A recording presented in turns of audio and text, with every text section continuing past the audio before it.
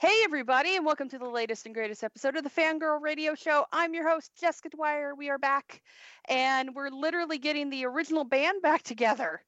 Because, Yay! there you go. Joining Eric Smith and myself is the lovely and talented and original Miss Barbrice. That's me. Hello. The original Fab 3. So guys, I want to thank you guys I'm for the Ringo. Yeah, you're the Ringo. Oh my God. Does this mean I'm John? No. Which one would I be? I'd be Paul. I think I'd be Paul. I think you'd make a good Paul. Because he looks like Clive Barker. There you go. My singing Clive Barker look-alike when I was younger. I don't know why. It was kind of sad. That's later on. I'm like, oh yeah, the Beatles are a good band, but yeah, Paul looked like Clive, so that was why I liked him. Anyway, that was my weird childhood. So the band is back together. It's going to be a great episode. I'm really excited. We have a great interview segment at the end of the episode with Mr. Gary Scheiman, who is the composer of the music for BioShock and the upcoming Shadow of War Middle-earth game, which not only that, the guy, I don't know if you, Eric or Barb, if you remember a really beautiful, cool video that was around on YouTube a few years back called, I think it's Where the Hell is Gary, or Where the Hell is Matt? I don't know where I got Gary from. Oh yeah, because that's his name. Where the Hell is Matt? Where you'd see this guy just start doing this goofy dance in all these different countries. And all of a sudden, all these people would join him in his goofy little dance, and it was really touching. And this beautiful song was playing, and the song was called Prawn.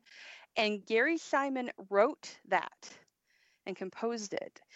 And if you haven't seen Where the Hell is Matt, you really should watch it. It's a really, really cool, beautiful video. I actually cry every time I watch it. It's really neat. But Gary not only did all of this, but he also he wrote the music for A-Team, the original series. Oh wow, the A-Team. That's cool. Yeah, Magnum PI. He worked on that. He's done a lot of everything. Like it's crazy the stuff this guy has done, and it was really fun to talk to him. We had a really good time, and I actually got some fan questions asked. So because we had a couple submitted, one from Jessica McHugh and one from Draven Lehman, who I have known since he was a little boy, and he is like one of the biggest BioShock fans I know. So I had to ask a question for Draven. Very cool. Yeah, it's a really fun, interesting. We haven't had a lot of composers on this show, if any. Right.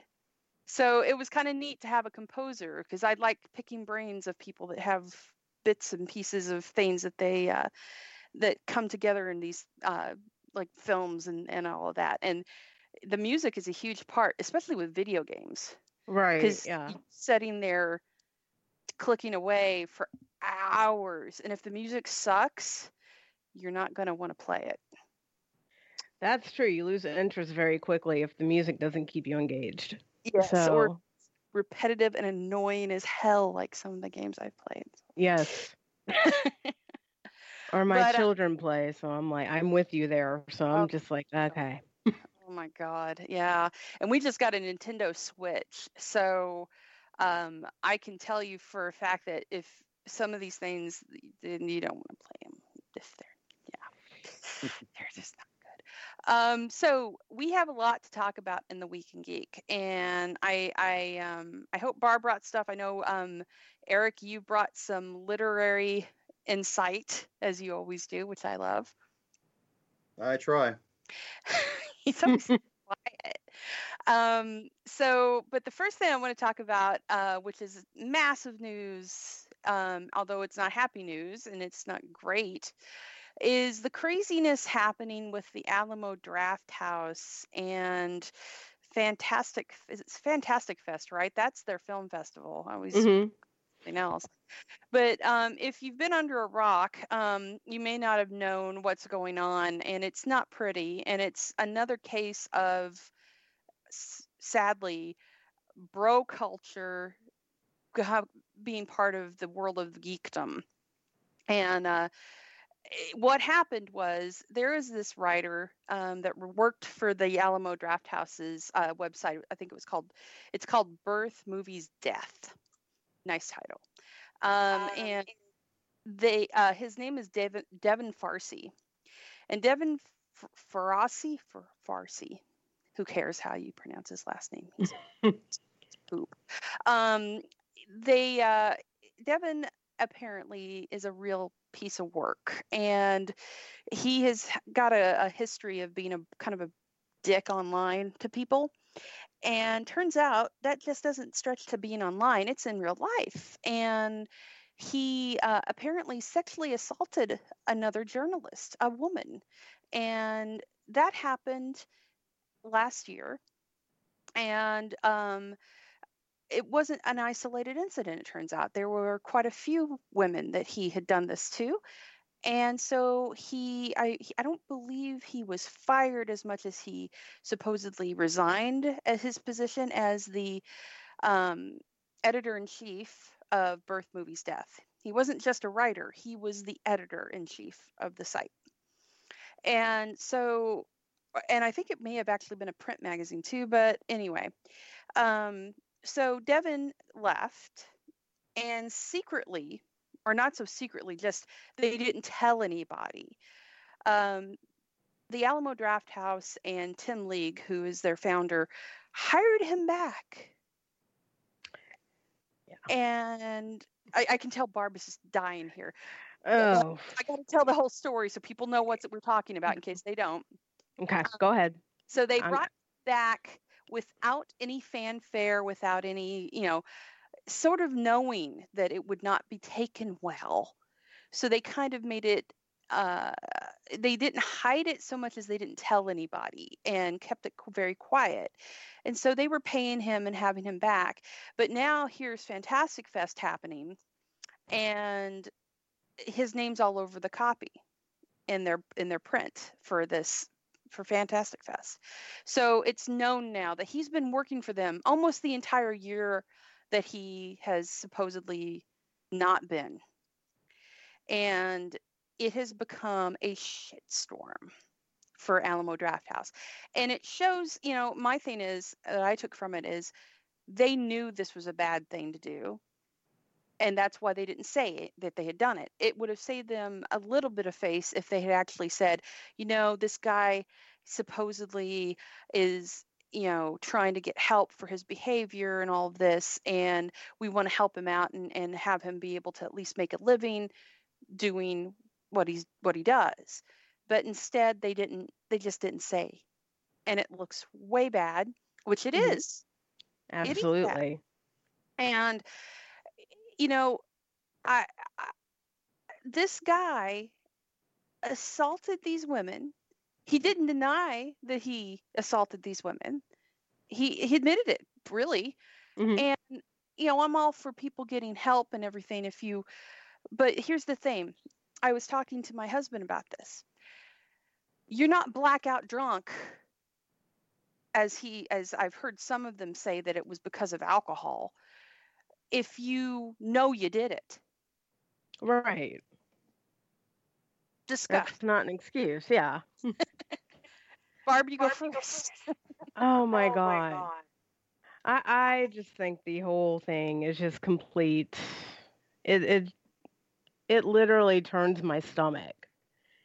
They do Mondo too. I mean, Mondo is part of Alamo Drafthouse. So they have a lot of tentacles out there in the world of fandom too. Mm-hmm. Yeah, it's just, the whole just, kind of trying to sweep it under the rug to a point. I can't even put into words what I'm thinking about the whole situation. But yeah, it's just nasty. It's nasty and it's disgusting, and I'm livid to know that it's a thing. Yeah, well, and I'm surprised because this is the same group, and Eric, please chime in if you have it. Please. Well, to me, it's what's interesting to me is how they've gone.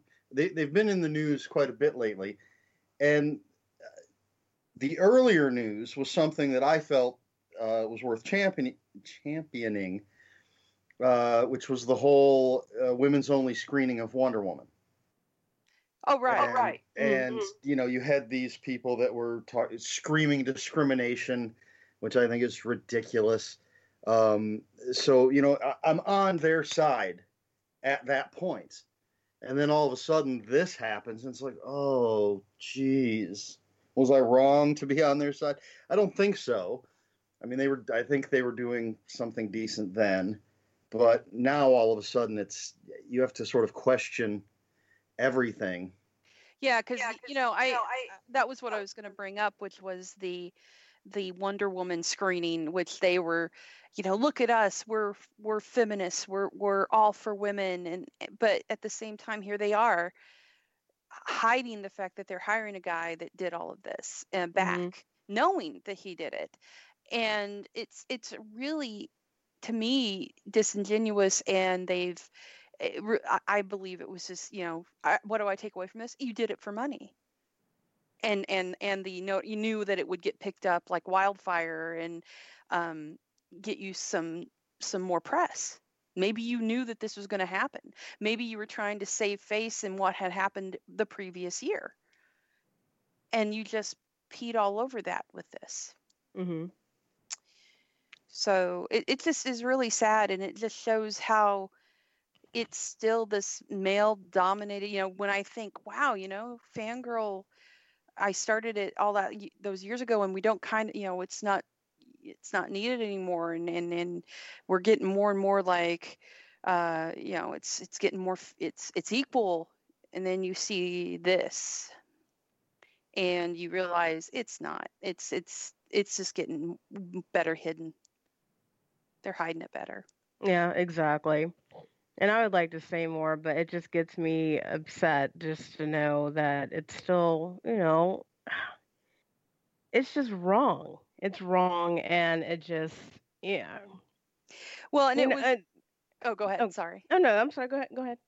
Well, I was going to say that there was also Kurt Loder on Twitter yesterday retweeted a piece. It was a tweet by someone who had said that Tim League had just announced that he was going to be stepping down from Alamo Drafthouse in November. And I guess yesterday Tim League came out to say he is not stepping down. Oh, really? Even though I think he should. Yeah. I totally think he should. And because he was the one that signed off on bringing him back. You know, and this, you know, I'm in awe of it that they thought that was a good idea. Right.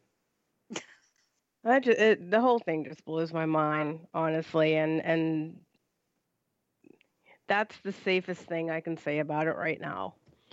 I could go on one of my famous rants, but I digress. I won't start, because I won't shut up about it, and we have tons of other things that are more lighthearted to discuss. Yeah, that's why I wanted to get this out of the way. I wanted to talk about it now and get it out of the way, because I mean, they're already losing. Not only have they lost, you know, respect and trust from people, but they've also lost business because they 3 Billboards Outside Ebbing, Missouri, the movie with that's coming out, that's actually based on actual crime and assault, pulled their film from Fantastic Fest because they didn't want to be a part of it after that. Nice. Yeah. Have more people, I mean, I've not really kept up with what's going on at the fest itself, in regards to who is still participating. Going. Yeah, I don't know of any other ones yet, but I do know that was definitely one that pulled, and you can only imagine. I know there's a lot of reporters that aren't covering it now, that are just like, we're not going to go. A lot of female reporters specifically and writers aren't going because they refuse to have a part of it. Right. So it's I don't know how they're going to come back from that in terms of still, it's still an ongoing thing, and people are going to remember that they kept it quiet and brought the guy back. So I think they've dug themselves deep into a hole. I don't see them coming back from that. I think they've kind of killed themselves. Yeah, well, I mean, Mondo, people are still buying their stuff, buying it out. So the only way that they're going to know they've done bad is if people stop buying things. Right. And giving them money. It's the last thing I'll say about it is I found it amusing and sad at the same time. Someone said, Alamo Drafthouse, talk about movies, we'll kick you out for life, but attack a woman, it's okay. Yeah, no big deal. Yeah, fine. Well, this all makes me think of the not to keep going dark here, but it makes me think of the Jeepers Creepers 3 Victor Salva thing. Oh yeah. And you have, I know quite a few people that are, they want to boycott the movie, or they are going to boycott the movie. They want other people to, because of course Victor Salva is a convicted child molester. And then you do have the people that argue that, well, he paid his debt, he did his time, let him move on with his life. And then there are the people that don't even care. I mean, and I've literally seen people post, I don't care, I just want to see my Jeepers Creepers. Yeah. And it's the same thing, unless you protest with your dollars or by withholding your dollars. Studios are going to keep hiring people like this. Companies like Alamo Drafthouse will do this sort of thing. Nothing's going to change until the amount of money we're spending changes, I guess. Yeah, and that's exactly that's the only thing they'll listen to. A lot of people, the business is where you can hurt them. That's the only way. Mm-hmm. Well, it's the almighty dollar. Yeah. People, they'll do whatever they have to get it. Yeah.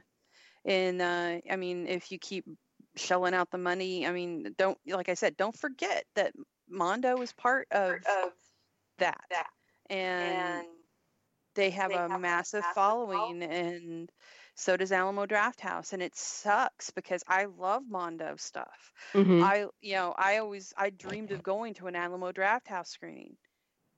Not anymore. Right. So it sucks. It's it's a shame. It really does suck. But on to better things, even though it is still dark. Did you guys see the Punisher trailer that was released a couple days ago? I have not watched it. I read about it, though. Oh, Eric? I did not bother to watch it. I'm so far behind on my shows that I'm just like, okay, I'll get to it when I get to it, unfortunately. Oh my God, it's so beautiful. Sorry. Now, is it, I understand, I believe that we're going back to his days as a soldier. Actually, as part of the story. It's not like a prequel show. No, it's not a prequel show. It does show you how it shows you how he became who he is and what happened. And it's so beautiful. They timed the whole thing with the song from Metallica 1. Oh, nice. And John Bernthal looks amazing in this role. It just looks so good. I mean, it's no holds barred preacher. He's just blowing people away. It's not happy-go-lucky anything. The only thing that sucks is that you still don't know when it's going to come out.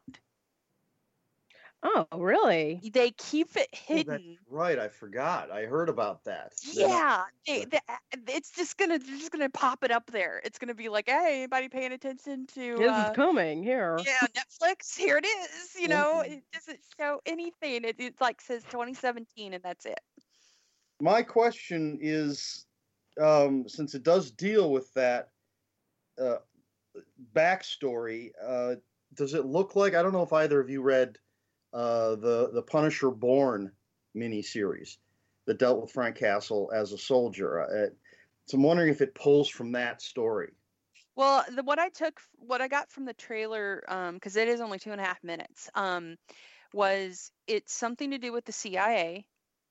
And in the trailer, it was interesting because it seemed like it was, unless I'm crazy, you don't see his son get killed or his kid get killed in this. Was it his daughter? It was his daughter, I think. But you see his wife get shot right in front of him. Like she's literally on the bed with him, and this guy just walks in, puts a gun to her head, and blows her brains out. Oh, damn. And then you see him strung up, being tortured. So that's the only thing that you kind of, because it's really quick and it's clips and, and you see him, he's joining forces with this guy who he doesn't care if he kills everybody, because he goes, Frank goes, I'm going to kill them all. And the guy's like, I can live with that. So they're looking for the people that are responsible for his family's death. And that's it. That's all I got. Well, I'm captivated. I might have to give that a go whenever it comes to Netflix. Sometime this year. Whenever. I like the tagline which is "The truth must be taken," and John Bernthal smells better than any human being I've ever been around. Just throwing that out there. I'm never gonna have a chance to smell anybody, so I'll take your word for it. I don't know if it was pheromones or if it was what, but I got a picture with him, and I'm standing there, and all of a sudden, I just make a noise with my throat that I hope he didn't hear. It would be awkward. You'd probably be like, I'm sorry. You need to get that checked. Or he's used to it. I'm sorry. Did I make that noise? Oh, man. Now, I've heard that he and Ritas both smell delicious. My friend met Ritas at a con a couple of years ago, and she said he smelled like chocolate. John Bernthal smelled like the most expensive, amazing cologne ever. Wow. Oh. And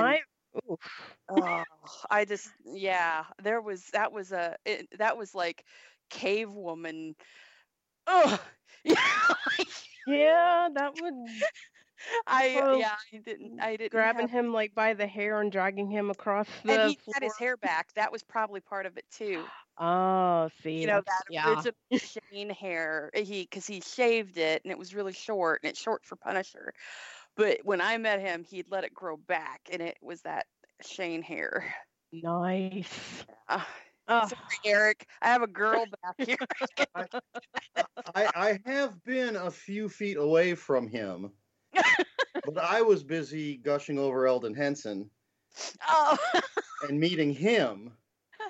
And the line for John was a little too long for me. So, but I did get his table was right next to Eldon Henson's. So when I was talking to Eldon Henson, Shane, Frank Castle, John Bernthal was just a few feet away, and I didn't smell anything.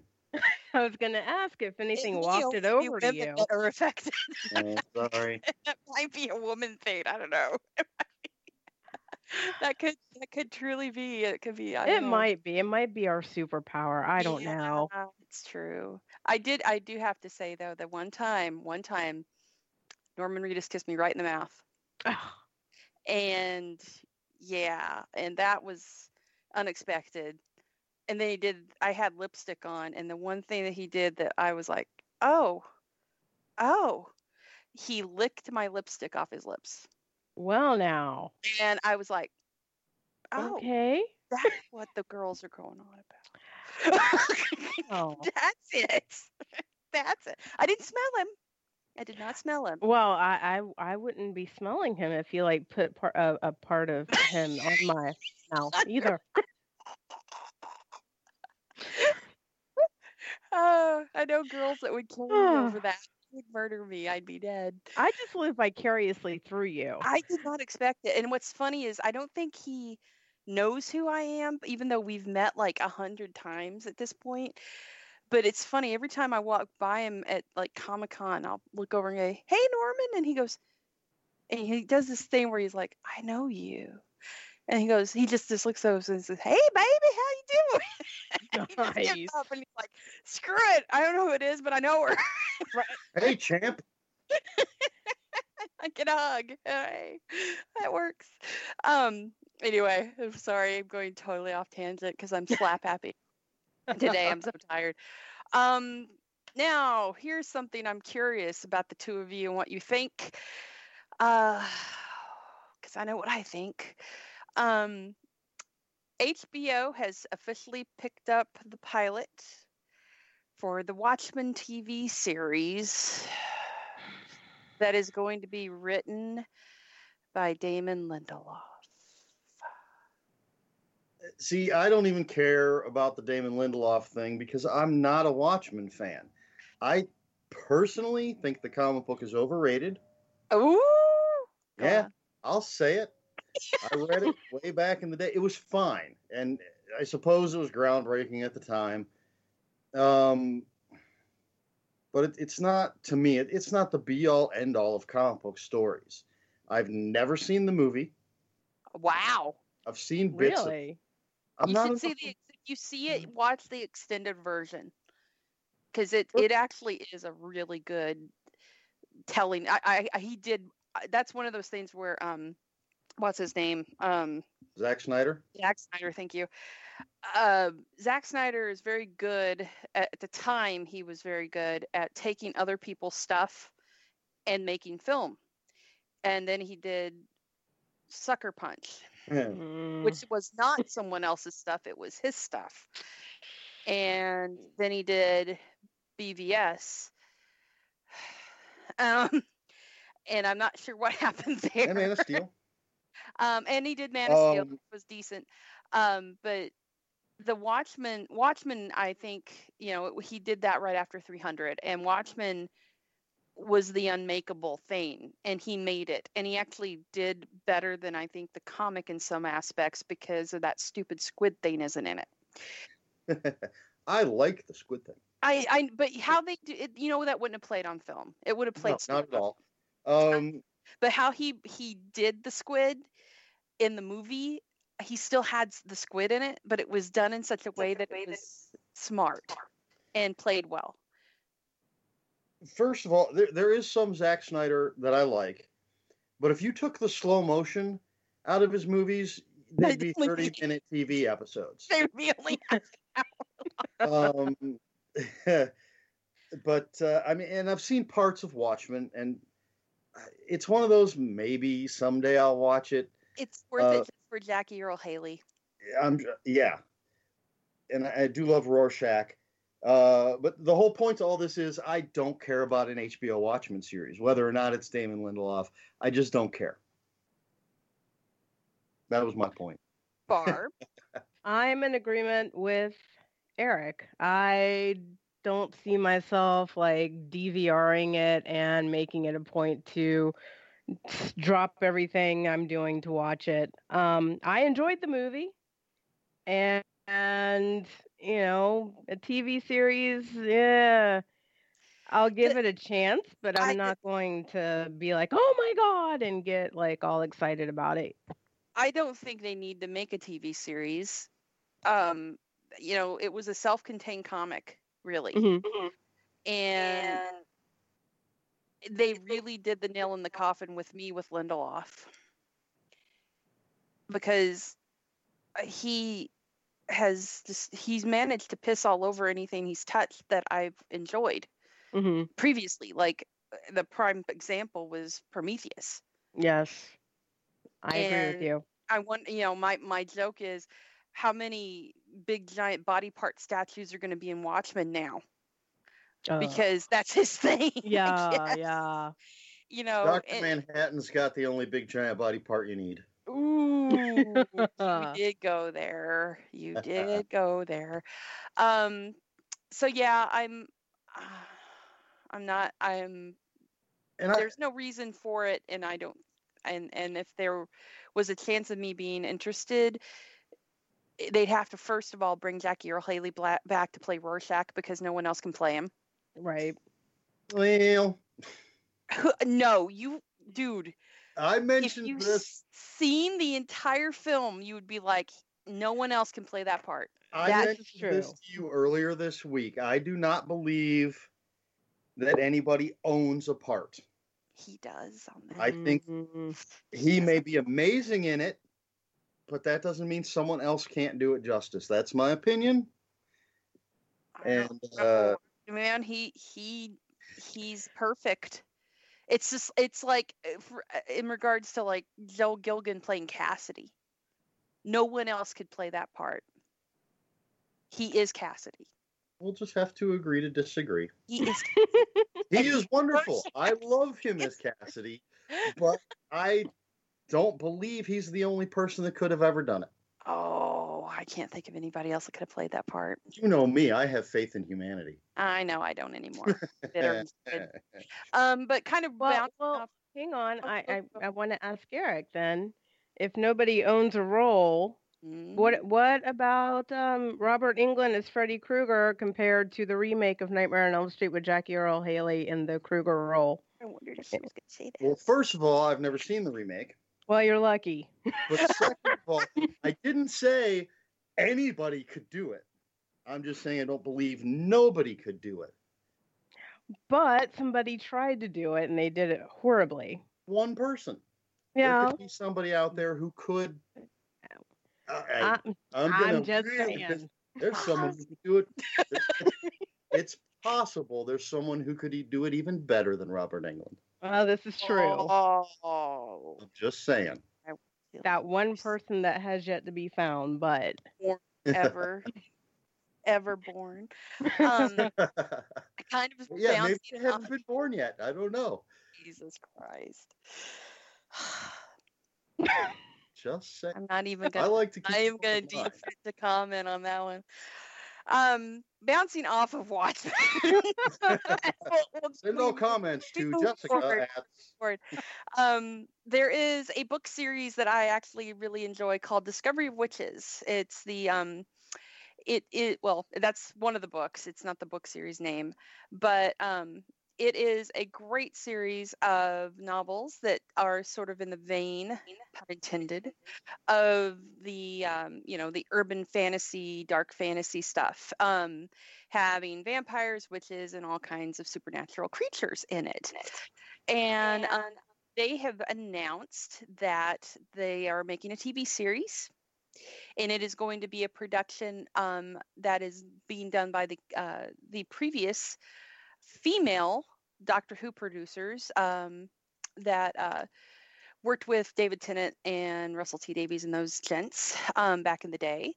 And it's going to be a BBC, actually it's going to be on Sky, a Sky original production. And it's cool because their production company is actually called Bad Wolf Productions. Nice. Julie Gardner and Jane Tranter. And they've announced a couple of the castings. And this is where the Watchmen connection comes in, because Ozymandias himself, Matthew Good, is going to be playing the vampire lead. And he is pretty. Yeah. And I like pretty.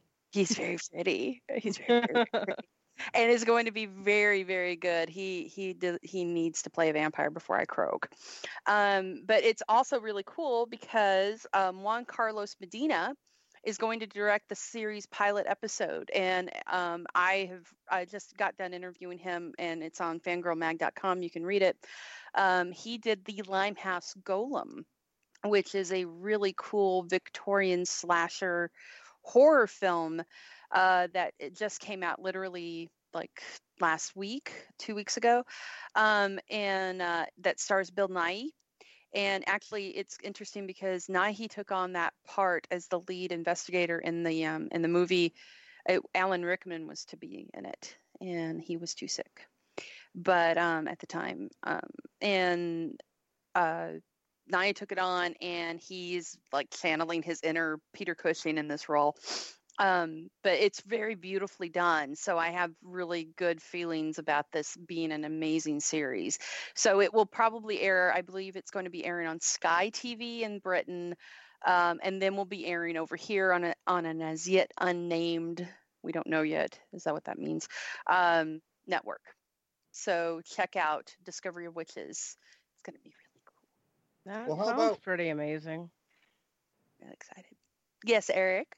I was going to say, how about we continue to connect the dots and talk about the other witch show that was recently announced. The Chilling Tales of Sabrina, the Teenage Witch. Oh, yeah. Oh, I'm so happy.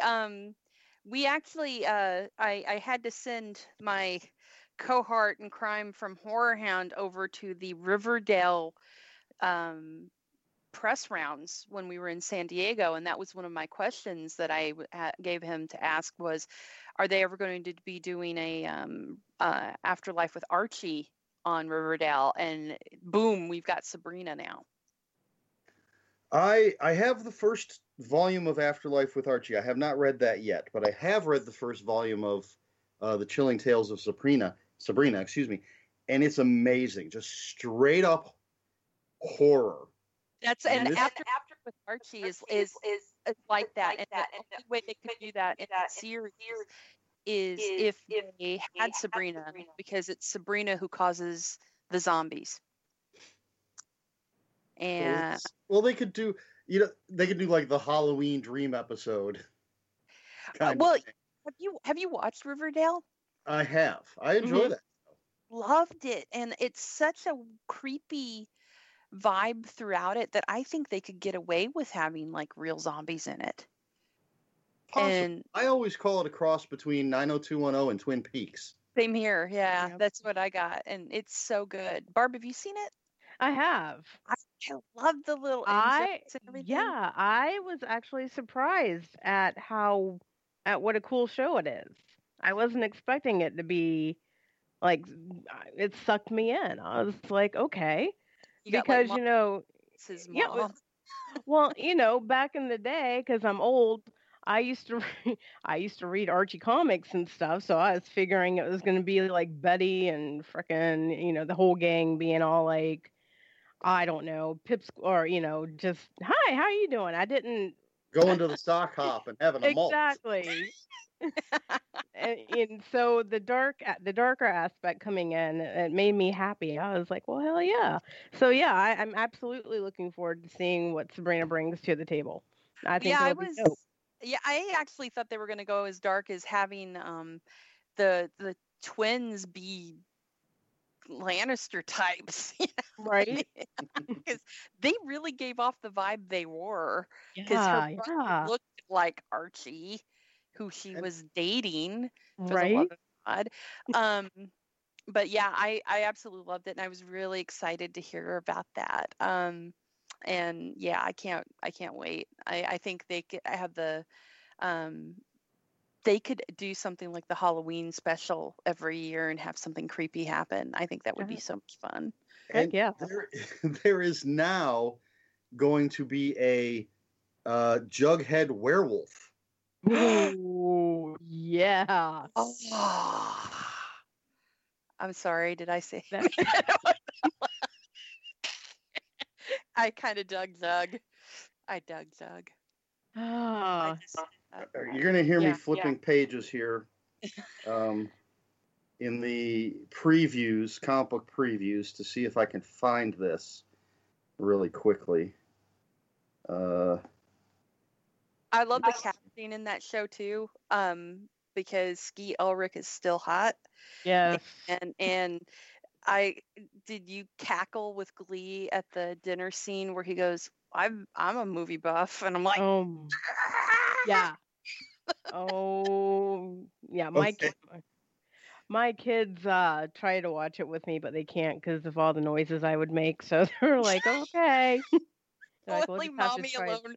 Mommy needs alone Oh, you would think by now they'd be used to it, but no, I seem to be able to create more noises for them to just give me that look like, whoa, okay, it's time to go in the other room now. Mom's having her moment. Go on, Eric. All right. Well, I have here in the previews, comic book previews catalog, Jughead the Hunger #1. Ooh. It says brand new Archie horror series. Jughead Jones is a werewolf, and Reggie Mansell has fallen victim to Jughead's monstrous ways.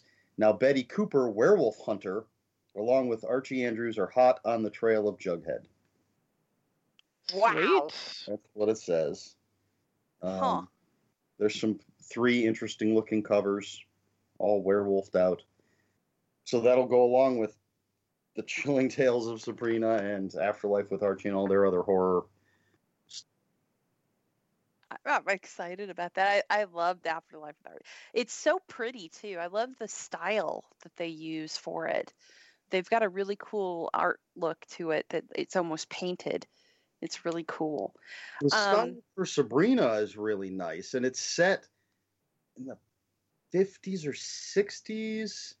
I would love to see them carry that sort of that aesthetic look to the TV show. Oh yeah, no, that would be sweet. It would be neat to have a flashbacks and have them like that. I think that would be really neat. So really quickly, because we're going over something new would happen. What a shock! Oh, surprise. The Gotham season premiere happened on Thursday. They moved it to Thursday nights. And it was actually really, really good because they finally got everybody to at least a decent age. So now we have Bruce Wayne actually wearing a mask and fighting crime at night.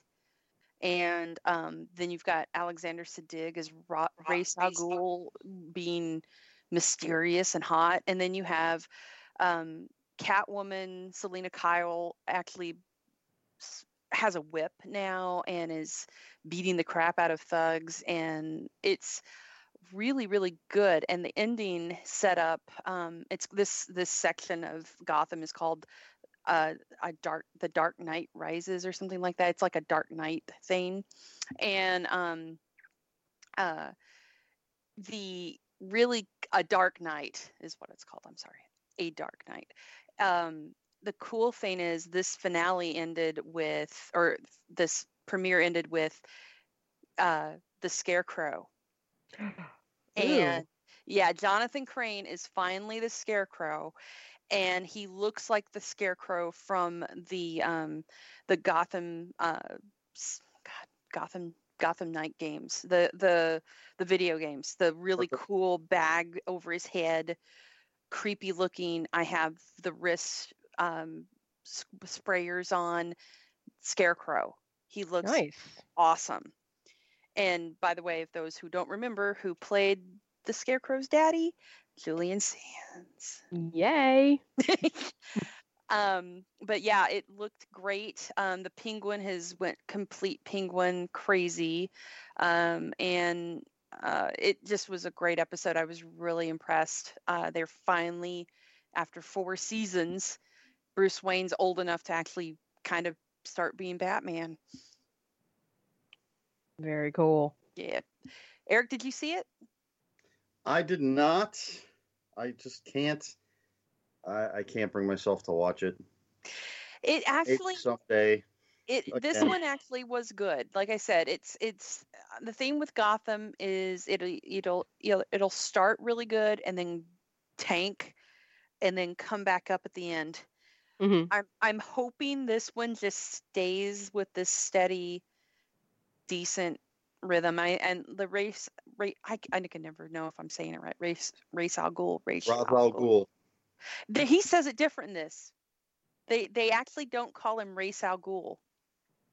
He will always and forever be Ra's al Ghul to me. That's not how they say it in this, and I don't know if it's Siddig is doing something different with the pronunciation or what, but I really enjoyed this one. He looks great in that role, by the way. He always looks good, but I really like that they have him in this. And then tomorrow night, as I Eric and I were battling it out over the Orville the other day. Tomorrow night we have the premiere. Speaking of Star Trek actors, Star Trek Discovery starts, which I'm excited about, and I might be willing to pay if it's a good pilot. And I think it will be, considering who's all in it, and I've heard nothing but good things, so we'll see how that goes. I will watch the pilot, but I really doubt I'm going to pay just for one show. Well, if it's good, I don't mind, but I think they're doing some other stuff on CBS All Access or whatever it's called. So we'll see. Really quickly before I hand this over to Eric, because I know he has some stuff to talk about, like I said, about books, which I'm going to steal that one you just bought. Yeah. Or you can just go buy your own copy. I know, we probably don't have anything that cool around here. I got it at Barnes & Noble. How much was it? $25. Ouch. Well, I had, 20% off? Cost me $20. Oh, that's not bad. Price. It's almost coffee table book size. Oh, damn. Really quickly, I wanted to talk about the Preacher season finale because Eric and I called it. Eric called it, and I agreed with him, and I said, oh, it'll be tasty, tasty angst if that happens. And it did. Yes. They killed Tulip. Yeah, I say I called it 50% because I wanted them to do it the way it was done in the comic, which it's not, but they still did it. And I think it's wonderful to leave people hanging this way. Yeah, especially if they don't know what happens in the comic books, and I don't know if I'm just happy that we got to see Cassidy be a vampire. Yeah, he was great. Oh God, he was so good, and that whole angsty between him and Jesse, and it just was so perfect, and it's setting it up for things to happen. And but the thing is, I've talked to other people, and they're like, Cassidy's a garbage person. He's not a good guy, and they're really making it hard to not like him. He's the best. He's the best person on the show. Yeah, he is. Jesse Custer is a huge dick. He is a huge dick. And he's not a hero. Tulip isn't as bad as Jesse, but she's still very self-centered. Yeah, and say Cassidy is because he has that crush on Tulip and everything, but he's the one that always asks about other people, and he genuinely loves her. That's the thing. Like that one scene where they were at the bar, he actually meant that. He said, I love you, and he let his hands, his fingers got chopped off. He saved her life, and this whole thing. And the thing I don't like about Tulip is it's obvious that, if you're blind, you don't see that he's in love with her, and he actually wants to be around her and cares about her and doesn't leave her behind. He's the one that shows concern for other people. He always asks Jesse, have you seen Tulip? Jesse's like, no, I haven't seen her. I got things to do. And then he'll ask Tulip, have you seen Jesse? She's like, I don't know where he is. I have things to do. Yeah. He's the one that wants to know that everybody's okay. Yeah. And, he knew that whole thing with his son, that was so well done. And the dog, he let the dog go. He made two tough decisions in regard to his son. One was turning him. Because Jesse was a dick. And then the other was killing him. Yeah. And then he let the dog go. Banjo. And that was a great moment when he says, he asked Dennis if he could behave, or however he put it, and then Dennis says, can you behave? And he's basically, and I mean, it's wonderful acting on his part, just when he says, not while you're around. Basically. Yeah. And then when his son is dying horribly, he's like, that scene was just, I mean, Joe Gilligan is fantastic. At first I thought that might be another daydream hallucination, whatever, after the thing with Tulip. I thought, he throws Dennis out into the sun, Dennis burns, and then it's going to cut back to him standing in front of Dennis, having imagined that. But nope. Nope, he really did it. No. And that's kind of I actually went on Comixology because I don't have all the comics. I somewhere I have volume 1. But I went and got, they had like, I think each character got their own standalone issue when the series was being made. And I went ahead and got the Blood and Whiskey one, which is the Cassidy one. Well, as the series was going on, there were a lot of one-shots, and Saint of Killers had a whole mini-series, I believe, 4 issues. But Arseface had a one-shot, Jody and TC, I believe theirs was just a one-shot. Cassidy had his, and believe it or not, I've actually read every single one of the comics. They're good. They're great comics. If you haven't read them, you really need to. One of the best comic stories ever. But the Cassidy one was great because it was a big old mock of the Anne Rice style of vampire, and it's a nod, in the it's very much kind of like what happened with Dennis, with the vampire in that, and I thought that was great. It played really well, and it's a really great one shot. If you guys go on Comixology, I would suggest reading that one because it's more of a prequel than anything else because it takes place right before he heads to Texas. So it's good stuff. I want to give Eric and Barb a chance. Anything that you guys have for Week in Geek before we move on to our interview? So I know, Eric, you do. Yes, I absolutely have to talk about this book that I just read. I hate you. Why? It's not the one I just bought. This is a book called The Warblers. It's by Amber Fallon, and it's from Eraserhead Press. It's just a little tiny novella. It's about 80 pages. It's about it's told by a 14-year-old farm boy sometime in the past. I don't know exactly when, because their neighbors have a truck, but only fancy people have phones in their house. 30s, maybe. Fancy people have phones. Yeah, he mentions, he's like, you got to be fancy if you have a phone in your house. But this 14-year-old kid and his family, his mom and dad and his little sister, they have an infestation of warblers. We don't know what these things are, but they come out at night and they'll kill your cattle, your pets, your family. And they have to deal, this kid and his family have to deal with these warblers. And this book is absolutely amazing. The voice of the character narrating it, Del McDale is the name of the character. Not that I've known a lot of 14-year-old farm boys, but to me, it sounds like a 14-year-old farm boy from 100 years ago.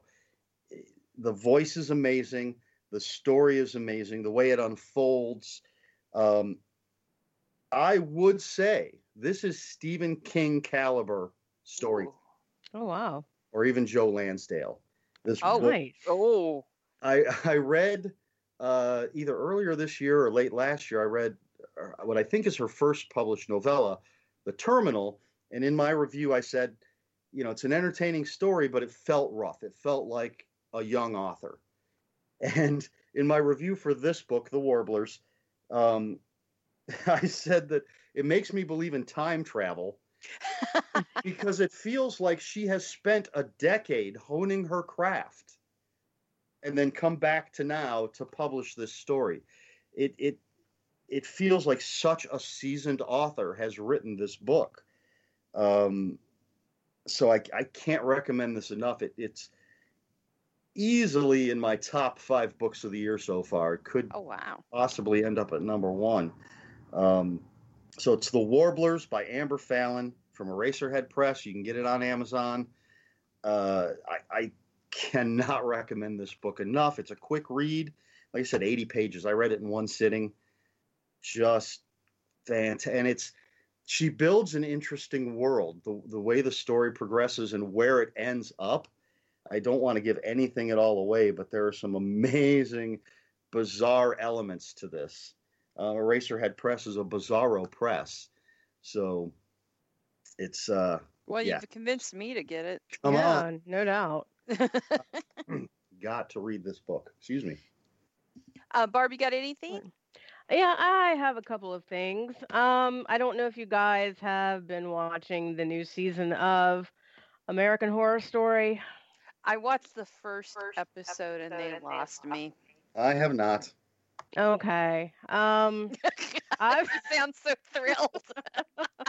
I've really been trying to give it a chance since I've sat and been a fan of pretty much the first 3 seasons. I definitely was not a fan of the past season, the Roanoke or whatever. I don't think anyone was. No, it was just a waste of time. This one, it's got potential. The first 2 episodes are kind of like, but the last one got kind of interesting. The biggest gripe I have about it right now is Sarah Paulson. I'm sure she's a lovely woman outside of the series, but I am sick. I'm sick to death of every episode so far. Her screaming and crying for a good, I don't know, over 50% of the episode. Billy Eichner is in it this season. I enjoy him because he's like the king of snark. If you've ever watched his series, Billy on the Street, where he's just the guy on the street and he tortures just like the average Joe in New York City. Difficult people too. If you've not, he was on the last couple seasons of Parks and Recreation. Right. And he's on another series. I can't think of it. Is it Difficult People or something like that? I think it's on Hulu. I think he's on that. Is my life. That's okay. I am the girl in that. That's that's me. She's me. Nice. Well, yeah, I have like stalked him on Twitter and Facebook.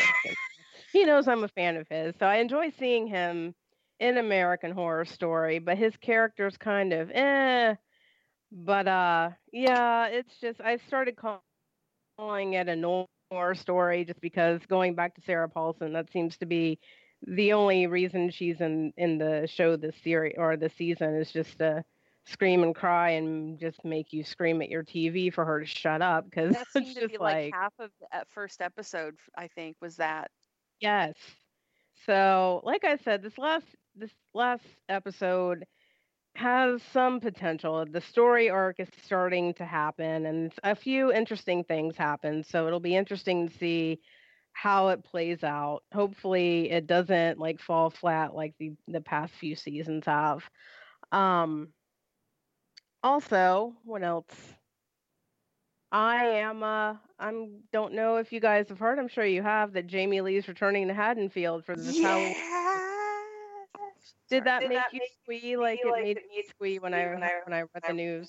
Oh my God. Well, the other thing kind of along with that, they just announced that Linda Hamilton's coming back to Terminator. Yes. And I really, really want Ripley and Sarah Connor to join forces and kick ass, and you can just have Laurie Strode show up for no reason. Exactly, bringing donuts and coffee. I'm torn. Just because it's kind of cool. It's like, ooh, cool. Jamie Lee Curtis is coming back. Linda Hamilton's coming back, but then on the other hand, it's like we're just going back to the well again. Well, you know what, though? Part of the thing they're doing is they're going to scrub away the feces that wore the last couple of films from each of those franchises. Mm-hmm. That's what they're doing. Yeah, but I don't know. We just seem to be going backwards. Because that was where the good stuff is, because the future crap sucked. To put it nicely. An idea. What I want This is what I want. In Hollywood, take note. I want an actor, let's say Sandra Bullock, I'm just going to pull her name out of the air, to just start remaking every movie she's ever made, playing the same role. She kind of did that with most of her career. And just, but I mean, sorry, that was really snarky. I mean, literally remake every movie she's ever been in, playing the same role, and starting from the most recent and go backwards. So by the time she's 80, she's playing a 22-year-old. But I gotta say, I love the picture that they released with that, because she was wearing her original clothes, right, that outfit, and that looked like the original Michael Myers back there, not the Rob Zombie shit. Yeah, it's a cool picture. It was really cool, and I am okay with it. I'm okay with it because they really need to erase the shit that was Busta Rhymes or whoever. Resurrection, yeah. Oh God. No. That was bad. Bad. Oh, not okay. No, not okay. H2O, I could take because it had Josh Hartnett in it, and at the time it came out, I had a thing for him, so I could overlook part of that for him. But I'm happy with it because they're going to erase, it sounds like, and the same with the Terminator franchise. Jenna shit didn't happen. Did not happen. That's the name. I mean, it really didn't happen for Matt Smith, because I think Matt Smith had his agents like erase any mention of him from any of the press materials or anything else. And people were like, Matt Smith was in that movie? I'm like, yeah. Don't you remember the Entertainment Weekly cover? And all of a sudden then Matt Smith wasn't in it, but he was, but you wouldn't have known it unless you went and saw the crap. Yeah. Yeah. Which I did not. I watched it. My husband and I Thelma and Louised Jenna shit. We knew that it was going to end with us going off a cliff. And we watched it together and helped each other through it and tweeted the entire time. Each of us were tweeting about it the entire time. Oh man. And we watched it together and God, it was horrible. I still have nightmares. So with that, we're going to go ahead and go into our interview. So I want to thank you guys. Let's do this again next week because it was fun. Heck and we're going to go to our interview with Gary Scheiman. And this is a fantastic interview. Please listen through and pick up, if you haven't played the Mordor game, the first one I believe did the score for as well. The Shadow of Mordor, I think it was Middle Earth Shadow of Mordor, was fantastic, and it's not. I think it's like $10 right now on Steam or something, and it's totally worth it. But check it out. The new one's coming, I believe, next month in October. I think October 7th, I want to say. But this was a fantastic interview, really fun to talk to him. A lot of history with this guy and some really great insight into what it is to score different, because he's done everything at this point. He's done film, he's done TV, and he has now done video games. So there's really nothing left. You can't really score a book. I mean, you can, but I don't know. Yeah, I guess you could. I don't think I've ever heard of that though, Eric. There are book soundtracks. That's cool. I've not heard one. No. I have to look this up now. But yes, let's do this again next week. And I hope you enjoy this. Thank you, Eric, and thank you, Barb. Thank you. Yes, I'm glad. I was happy to hear you guys again. It's been a good while. It has, and we will have to do this again next week. And I'm working on another interview, hopefully, that I will have for this show. And if I pull it off, we may have. Let me get the name right. See, this is me not knowing enough at the time. Josh Stewart may be joining us next week on the show. Cool. You know who that is? Do either of you know who that is? You would know his face if you've seen the movie The Collector. He is the cute, very pale, breaking and entering dude that takes him on and makes it out. So, spoilers. Well, there's another one called The Collection, which is the sequel. But there you go. He's also in the TV series Shooter, and he's been in Criminal Minds. But I will always know him as the guy from The Collection as well, and The Collector as well, a lot of people. But we're working on getting him because he's got a new movie coming out, and I want to talk about it with him, called Malicious. Ooh. I like that word. Malicious. Yeah. So guys, thank you again for listening, and hopefully we'll get Josh on next week, and if not, I'm working on other things as well to get on the show for you guys, because I want to start doing this more often, because we had a very long time where we didn't do it, and that was Life, the Universe, and Everything coming in and beating us up. And I still haven't talked really about Rose City Comic-Con yet. Where I met my doctor again. Yay! I gotta live vicariously through you still, because nobody comes out to where I am. I got another hug, and I got to talk to him about Peter Cushing again, and got to see Dominic Cooper as well, so that was fun. But yeah, so we will be back next week again with another episode, hopefully with Barb and Eric. And we will see you next week on Fangirl Radio. Bye-bye. Bye. And everybody, I want to welcome to Fangirl Radio Mr. Gary Scheinman, who is a prolific composer. He has done, he's basically done most of my childhood. Don't mean to make you feel old. But he's done a lot of things that I have listened to throughout most of my life. And he's gone from film, TV, to the realm of video games. And I want to welcome you to the show, Gary. Thank you for joining us. Thank you. It's a pleasure. I'm glad I got to score some of your childhood. You probably scared you. Well, responsible for keeping you under the covers.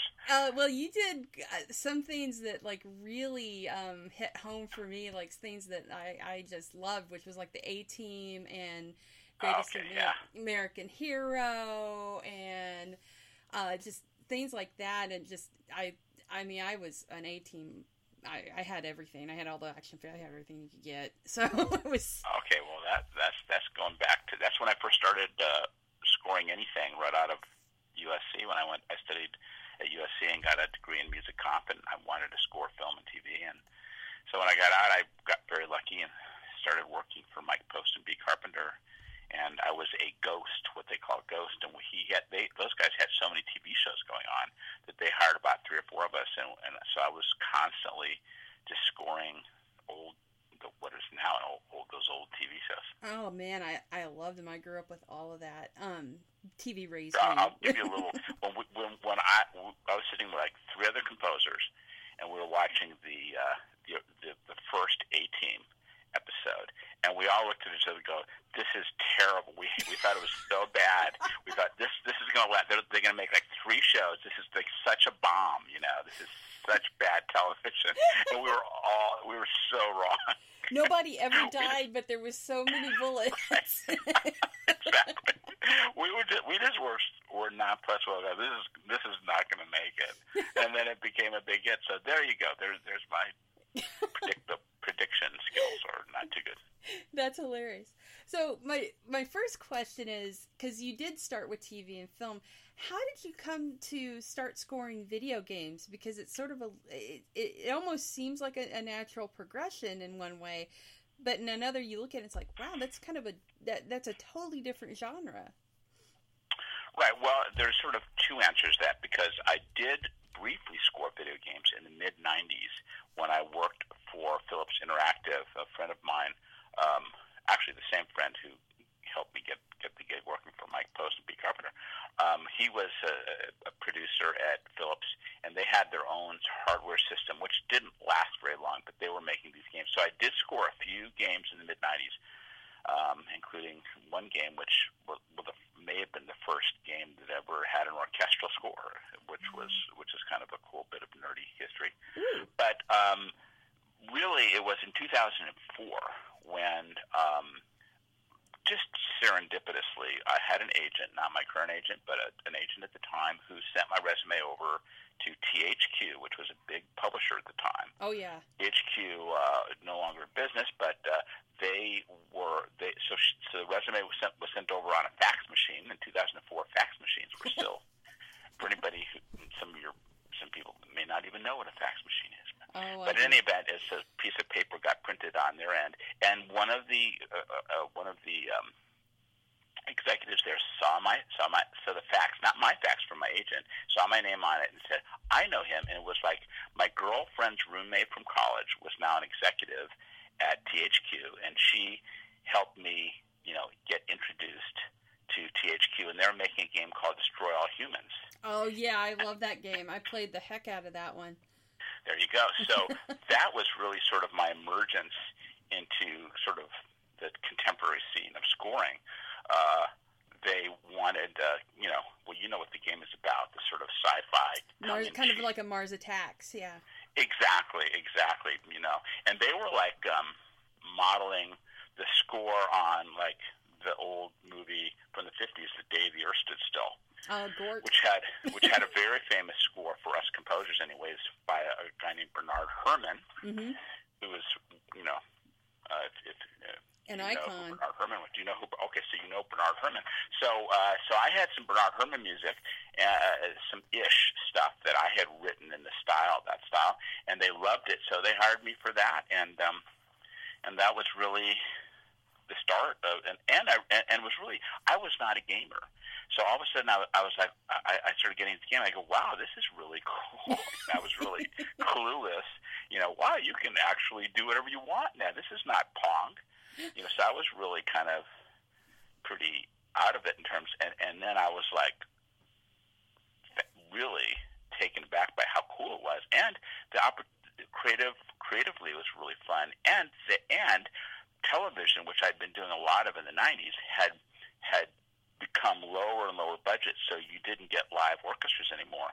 But all of a sudden, with games, that they had plenty of budget for a live orchestra, which I love writing orchestral music. So I got the bug, and so I just immediately started focusing career-wise, and had my agent really focus on it, and went to GDC, the Game Developers Conference. But the best thing was the lady who was the audio director or audio lead on Destroy All Humans, Emily Ridgway, went to Irrational Games in Boston to make a game called BioShock, which she said, we got to hire Gary Shyman, which was, thank you, Emily. And so that was, of course, a breakthrough game, and it was a real opportunity for me, and won some awards for that. And so that really established me and gave me a lot of opportunities. Well, and one thing I wanted to ask you about, because we've not had a lot of composers on the show, surprisingly enough, and I want to rectify that, and because I love picking the brains of people that are involved with the different parts of creating, all the bits. And one thing about games that I find would have to be different is a way of making, because most of them have like a repetitive nature to the music. Like you hear the same music a lot. And what's a way of how do you create where it's not an annoying repetition?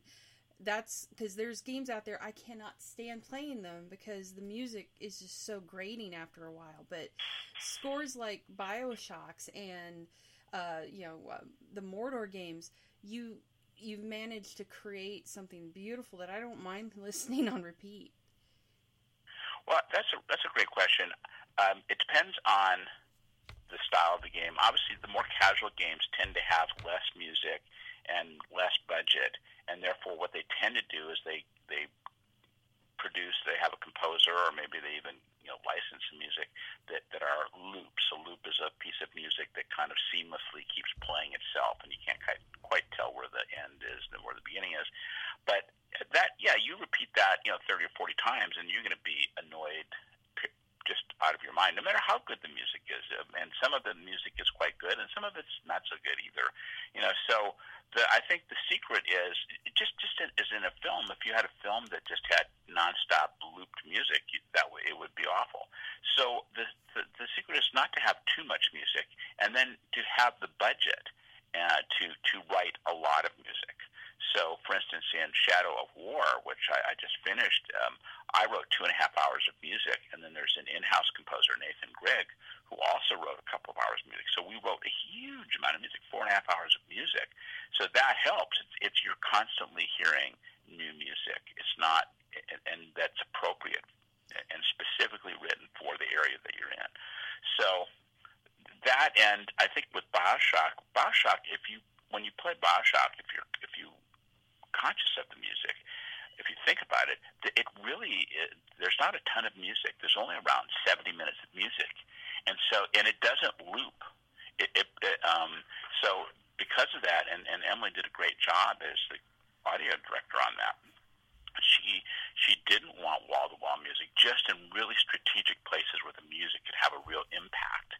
And I think so. All those strategies can help the music fatigue, where you're just sort of burned out by the repetitive nature of a loop that, Does that make sense? Yeah. Oh, no, totally. And that's the thing with BioShock is it's supposed to be more about being isolated in a way, so the quiet adds to it. Music comes in as strategic. Like when you enter a new level in BioShock, you'll hear what we call reveals. So there'd be like 1 or 2 pieces of music that just sort of set the mood for that level. And then there'd be other more ambient pieces that would come in occasionally, but they weren't too busy, and they would just create some sort of dark, eerie vibe. And then there'd be specific pieces of music for special events when, Cohen's masterpiece plays, when Sandra Cohen is, blows up the pianist. Mine, by the way, is to blow up the pianist. Just kidding. I'm kidding. But only if they're bad. But so I think the secret is really well thought out scores and really good people, implementing the music and et cetera.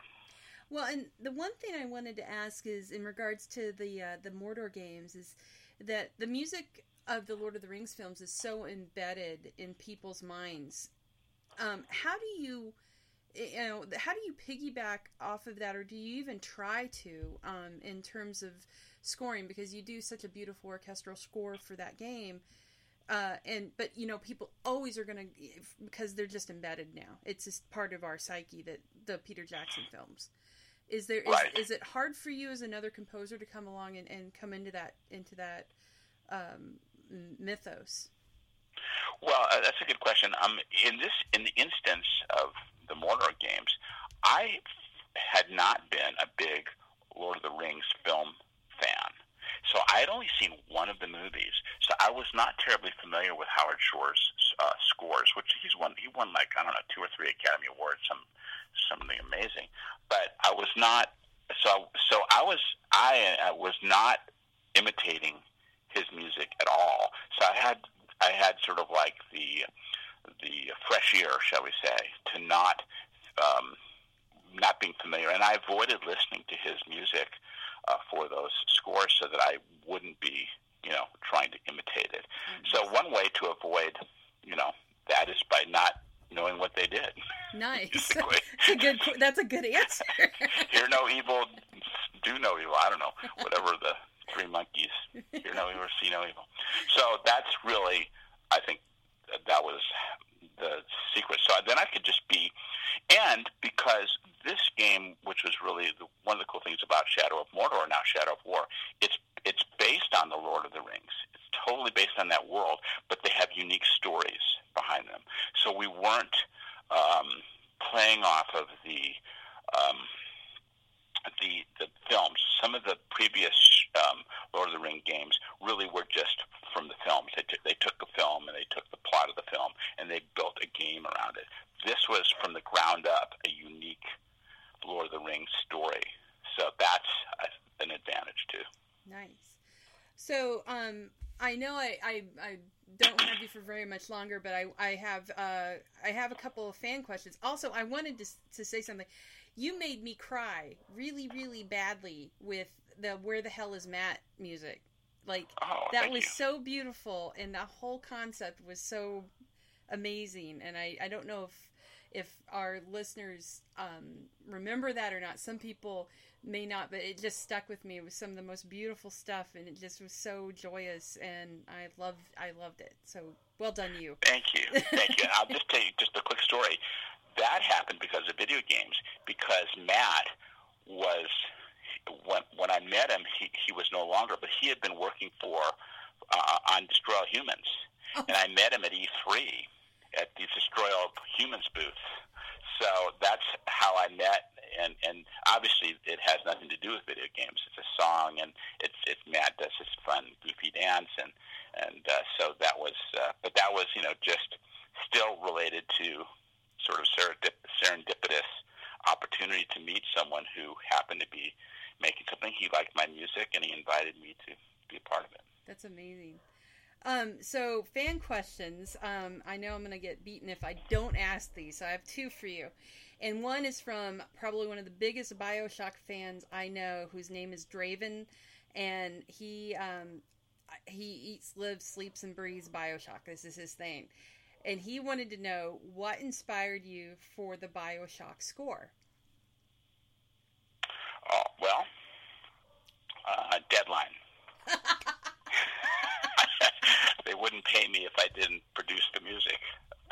No, I don't mean to be flippant. I have actually been asked before what does inspire me, and I have answered seriously Deadline, meaning that one of the things, I think songwriters tend to at least not all of them, but they write a song when they're inspired to write it.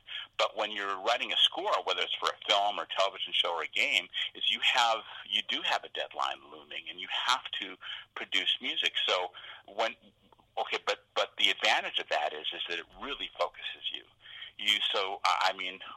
I actually spent about 4 to 6 weeks thinking very deeply about what the BioShock music could be, experimenting, sending things over to Emily Ridgway, the audio director, and she would very politely say, no, that's the wrong direction. That's really nice, but that's the wrong direction. Or that's getting closer, or whatever. And then one day I was experimenting around with some really dark and kind of eerie ideas, but I started trying to put some solo strings over them, like a solo violin or a solo cello, using samples, not real instruments at the time. Later on, they got replaced by real players.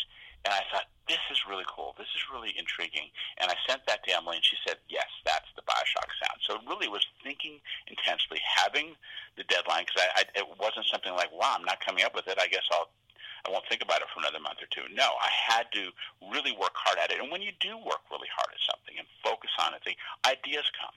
Really, that's really, I think you would find that to be true of any person who writes music or writes a book or whatever. You have to you push yourself to really to do it. And so I think, I don't know if that answers the question, but that's really the best answer I have. Oh, no, as a writer, I totally. It's one of those things. If you force it, to me at least, if you force it, it feels bad and it doesn't flow well. And sometimes you right up into the last minute, you get kicked in the head with the inspiration for it, and that's what it takes. And then you go, aha! I said, oh my God, that's it. And that's a pretty exciting feeling, actually. You're all by yourself, maybe, but it's like, wow, this is it, and it's really a nice feeling. It is, and then you go, oh my God, I've only got 12 hours to do this. Deadline. Yep. The answer is still deadline. Yep. It really helps. So, and the last question is from Jessica McHugh, and she says, my husband Dave and I are curious if you used atypical instruments or real-world items to create the BioShock score. Yes, well, especially the original BioShock. I found unusual sounds, and I included them. There was this technique developed by French composers in the 1940s and 50s called musique concrète. It's fancy. It just means concrete music. But what it was, they took real-world sounds, and they created montages. So it might be the sound of a train or a car or breaking glass or whatever, and they'd create these sound montages. So I can't say that the score for BioShock was musique concrète, but I included like really unusual, typical instruments, and including like the sounds of a person's breath. I actually found a website where this doctor had recorded the breathing patterns of his very sick patients. He treated lung patients, and so I took some of these really kind of scary sounding barely people really struggling to breathe and incorporated them. I found really unusual instruments that I made out of machines, because there's a level on BioShock where you're kind of in the part of the world of Rapture where they actually produce electricity or steam or heat or whatever. And so I used sounds of machines, and I created like percussion instruments out of them. So I really did do a lot of that in the original BioShock game. A little less so in BioShock 2, but some of that. But yeah, I did, and it was really an interesting thing to do and experiment with. That is insane. That is cool as hell. So I want to give you an opportunity to let people know where they can find your work and find you online as well. Because I know it's the Shadow of War is coming very, very soon. I know people are very excited about that. So October 10th. Where can they find you online? GaryShyman.com. Perfect. Do you have a Twitter or anything? By coincidence, yes. It is Shy Musica, SCHYMUSICA. On Twitter. Yeah, on Twitter, yes. And I have very few followers, so follow me. Because to be honest, I've been a poor Twitter person, a poor Twitterer. I haven't been tweeting enough, and everyone's telling me I got to tweet more. You have to tweet more. So I'm going to really try to tweet more interesting stuff. Nice. And and we will put people towards you. We'll send people your way for sure. Cool. That's great. That's great. But my website, there's 2 R's in Gary, and there's my music up there and news and things like that. So, and I think people will love Shadow of War. Shadow of War is really, if you really enjoyed Shadow of Mordor, Shadow of War will just quit your job for a month or take a month off. I know people that do that. Because it's a huge game. You're going to need a month to play this game properly. Awesome. Gary, thank you so much. This has been fantastic, and we'd love to have you back when you got another project or something, or you just want to chat.